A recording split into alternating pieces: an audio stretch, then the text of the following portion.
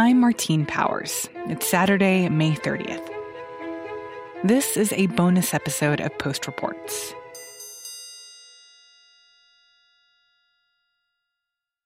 "100,000 Americans dead in less than 4 months.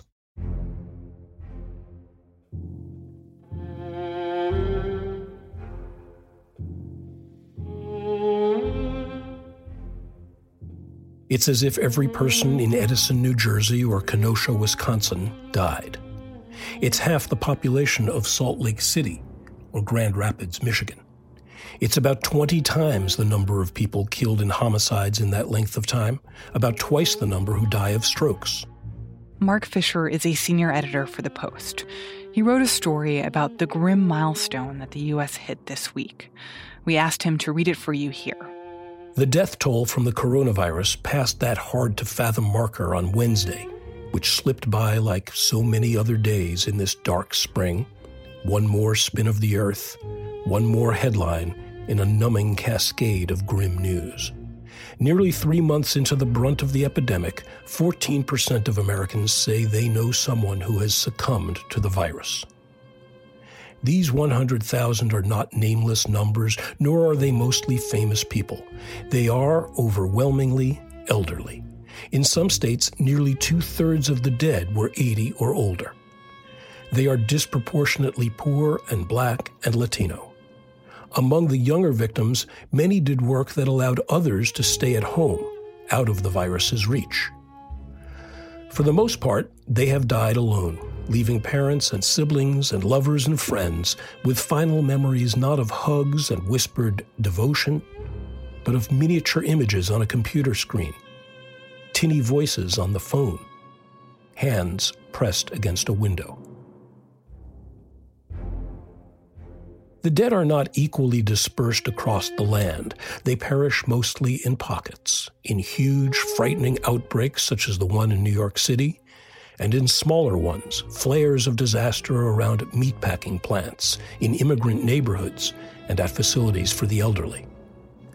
The demise of these 100,000 people has had strangely little public impact in a country with a long history of honoring its fallen and committing to common cause in their memory.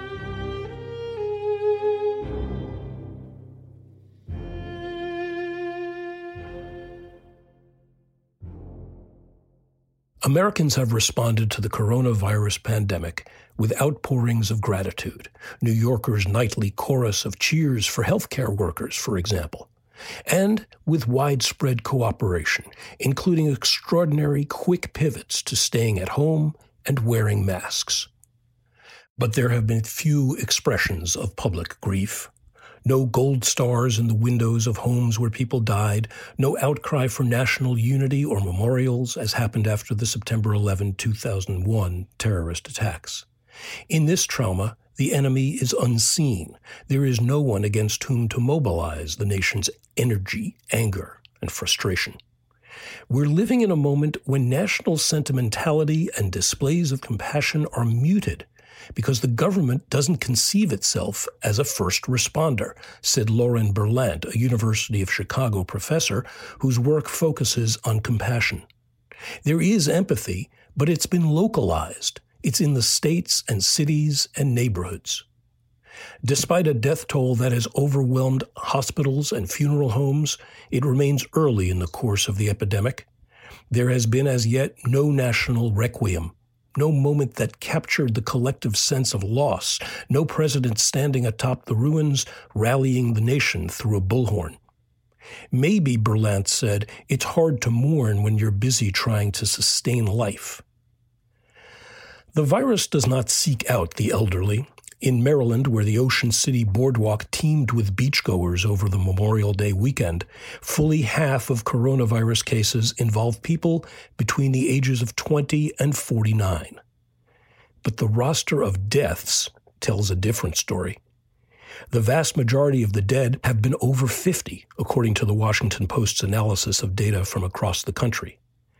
The places where America tucks away its elderly, nursing homes, assisted living facilities, age-restricted developments, are where the virus hits with lethal efficiency.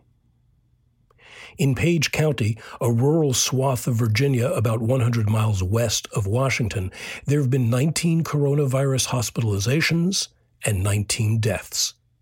18 of the dead lived at Skyview Springs Rehab and Nursing Center in Luray, Virginia, where 94 residents and staffers at the 120-bed facility have tested positive for the virus.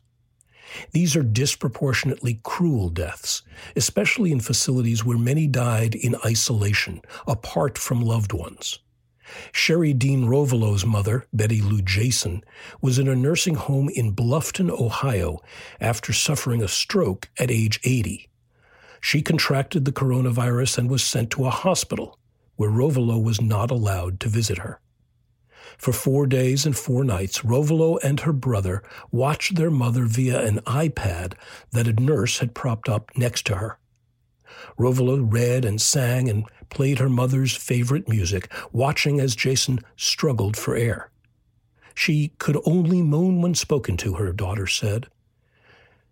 Jason, a pastor's wife, died on Good Friday. The grief and guilt of not being there physically with Mom during her last hours are not likely to leave us anytime soon, Rovelo said. Raymond Bullis was 75 and suffering from dementia at a Trenton, New Jersey nursing home when he contracted the virus last month. His sister, Melanie Brannon, who lives in California, received an email. She opened it to find a horrible picture of death, which I received without warning, she said. The email asked her to identify the body remotely. I was never able to communicate with him directly during his 5 days in the hospital, Brannon said, not to offer the comfort of a familiar voice, and tragically, not to even say goodbye. The virus has canceled the rites that human beings have created to usher the people they love into the nevermore. Funerals, wakes, shivas, burial services, all reduced to a thin, video-transmitted replica or erased entirely. On New York's Hart Island, where the city's paupers and prisoners have long been buried, workers dug deep trenches and filled them with stacks of wooden coffins, producing images so painful that police confiscated the drones photographers used to view the horrific scene. Coronavirus deaths have come in serial waves of clusters among certain groups in certain places. They hit first in densely populated settings. Death has come in high concentrations among people whose jobs require them to work side by side with others, transit workers, prison guards and inmates, factory workers and meat packers. Doctors, nurses, and other medical personnel who stepped up to battle an intensely contagious and poorly understood disease are disproportionately represented among the dead. Paul Carey got behind the wheel of an ambulance and drove 27 hours from Colorado Springs to the Bronx because he saw that his skills as a paramedic were needed. For 3 weeks, he answered 911 calls and ferried coronavirus patients from overloaded hospitals to slightly less besieged facilities, caring for oxygen-starved victims as his ambulance rumbled through eerily empty streets. Then Carey fell ill and entered one of those hospitals himself. He died on April 30th of COVID-19, the disease caused by the coronavirus. He was 66 years old and left behind 2 children and 4 grandchildren. New York's mayor, Bill de Blasio, promised that the city Carey had come to help would build a proper memorial to him someday.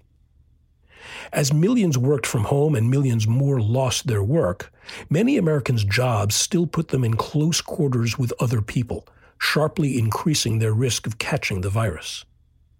Jason Hargrove lost his life driving the bus, taking people to work.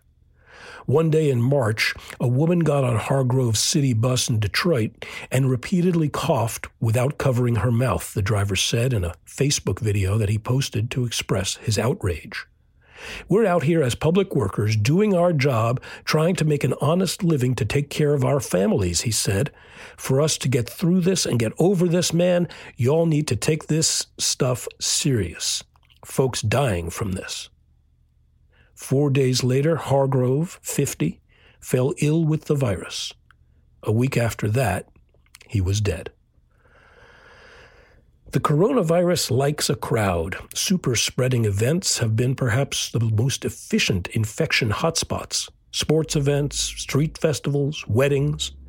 And the lethal danger spikes indoors, where air is stagnant and people interact at close distances. Anywhere large groups gather and stay together for a while is problematic, especially if people are talking loudly, yelling, or singing, propelling potentially infected droplets into the air for others to breathe in.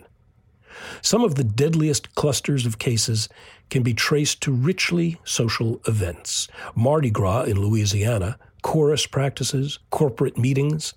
Patricia Friesen and Wanda Bailey, sisters who lived near each other in the Chicago area, attended a funeral together in early March. Within days, Friesen, a 61-year-old retired nurse, fell ill. By mid-month, she was in the hospital struggling to breathe. Before a test confirmed that she had the coronavirus, her family gathered with her, hugging. As Friesen neared death, Bailey, a 63-year-old former medical coder, developed a wicked cough, a frequent symptom of COVID-19. She too ended up in the hospital. The sisters died 10 days apart. The Post's analysis of state and city data shows that in some places where the virus has hit hard, including New York City, the District, and Illinois, African Americans died at disproportionately high rates. For example, in the District, where 46% of residents are black, 76% of those who've died of COVID-19 were black. In contrast, although the city's population is 37% white, whites account for only 11% of deaths. Elsewhere, the disparity is even greater. In Michigan, African Americans have accounted for 40% of the deaths, though they make up 14% of the population. Some of the most ferocious outbreaks have burned through majority black locales, where the social safety net was already frayed and healthcare shortages are common amid high levels of underlying medical conditions. A predominantly black section of southwest Georgia, for example, has suffered a higher death rate than even the hardest-hit New York City boroughs. The coronavirus has struck Latinos in a similarly devastating way, in part because many live in multi-generational households and work in service industries in close contact with other people. Latinos are more than twice as likely as whites, 26% versus 10%, to know someone who's died of the virus, according to an ABC News Ipsos poll released last week. The virus has accentuated differences between people who have good health care and those who cannot afford it. In two Queens neighborhoods along one bus line, there's an 800% difference in the death rate from COVID-19. It's low where the affluent live and sky high among the poor, many of whom are immigrants who are afraid to seek medical attention because they're in the country illegally or because they lack health insurance. The virus ravages families. Joseph Vo Van No and Bay Thi Huynh, husband and wife, escaped from poverty in communist Vietnam in 1981, slipping away in a boat No built in secret. They settled in Worcester, Massachusetts, where on May 14th they died of COVID-19, minutes apart, in the same hospital, in the same room, 1 month after they celebrated the 60th anniversary of their arranged marriage. No was 85, and Huynh was 82. On the same day, their oldest daughter, who had been taking care of her parents at their house, entered the hospital. She, too, had the virus. 5 days later, Kim Chi Noon No, who was also 50, also died. Death usually brings people together in mourning, in sadness, but also in the succor of family and the ministrations of faith and remembrance. Coronavirus deaths steal much of that support. We've literally lost touch, Berlant said. The heartbreaking pictures of people standing outside nursing homes, reaching toward their loved ones, embody the frustration we feel and point to the urge to invent ways to show up for each other. If the kind of public grieving that followed 9/11 is missing now, that's partly because of the nature of the virus, which hits different communities at different times. and partly because President Trump has put the onus for fighting the epidemic on states and governors rather than on the federal government, which traditionally has led the response to national emergencies, Berlant said. Denial has always been part of how people cope with death, and the early spread of the virus was accompanied by Trump's persistent assurances that the coronavirus wouldn't amount to much.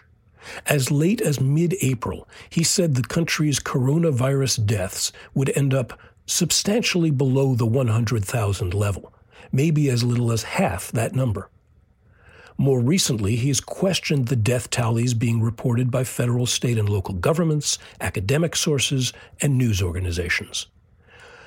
Most health officials agree that 100,000 is likely an undercount. Many deaths officially attributed to other causes stemmed from disorders sparked or complicated by COVID-19.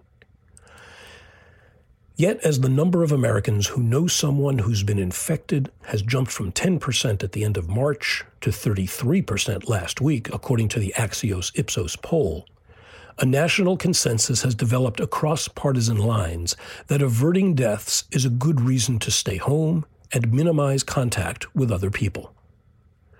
But it has also become clear that there are no guaranteed fortresses against this virus, which burst forth in densely populated places, but recently has spread unimpeded by the tools of modern medicine, especially to rural locales. Each death ripples through a family to coworkers and friends and neighbors.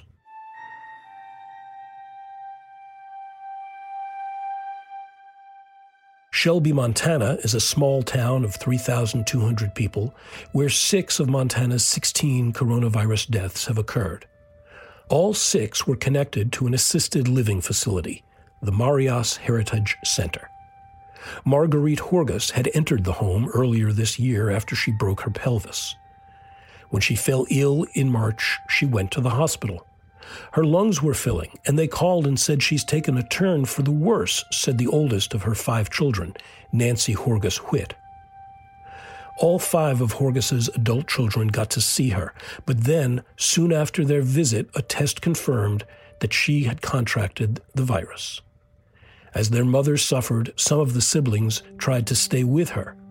They put my brother in a hazmat suit, Whitt said, and he sat there all day waiting.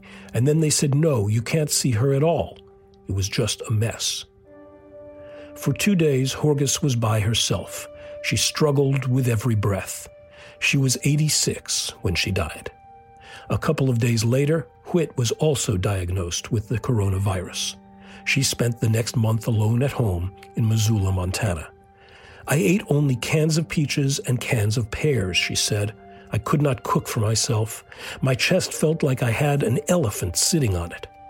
2 weeks of incredible headaches and fatigue and pressure on your chest. Now the family has put off any memorial service until at least late summer. They still want a gathering where it will be safe for their mother's friends in Shelby and relatives in Canada to attend.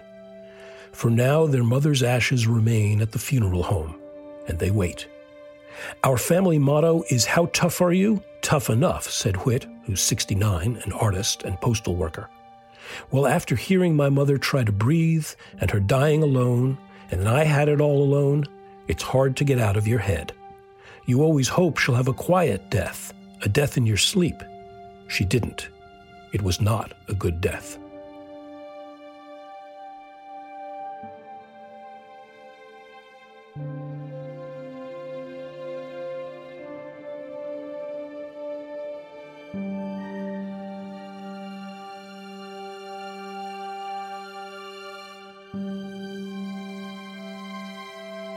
Mark Fisher is a senior editor for The Washington Post.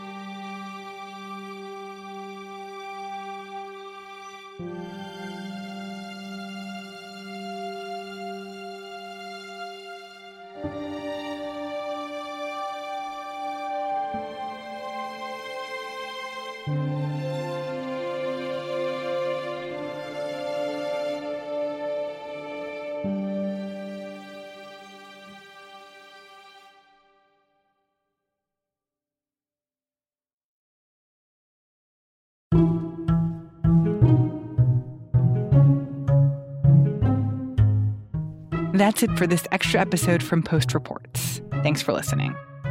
I'm Martine Powers. We'll be back on Monday with more stories from the Washington Post.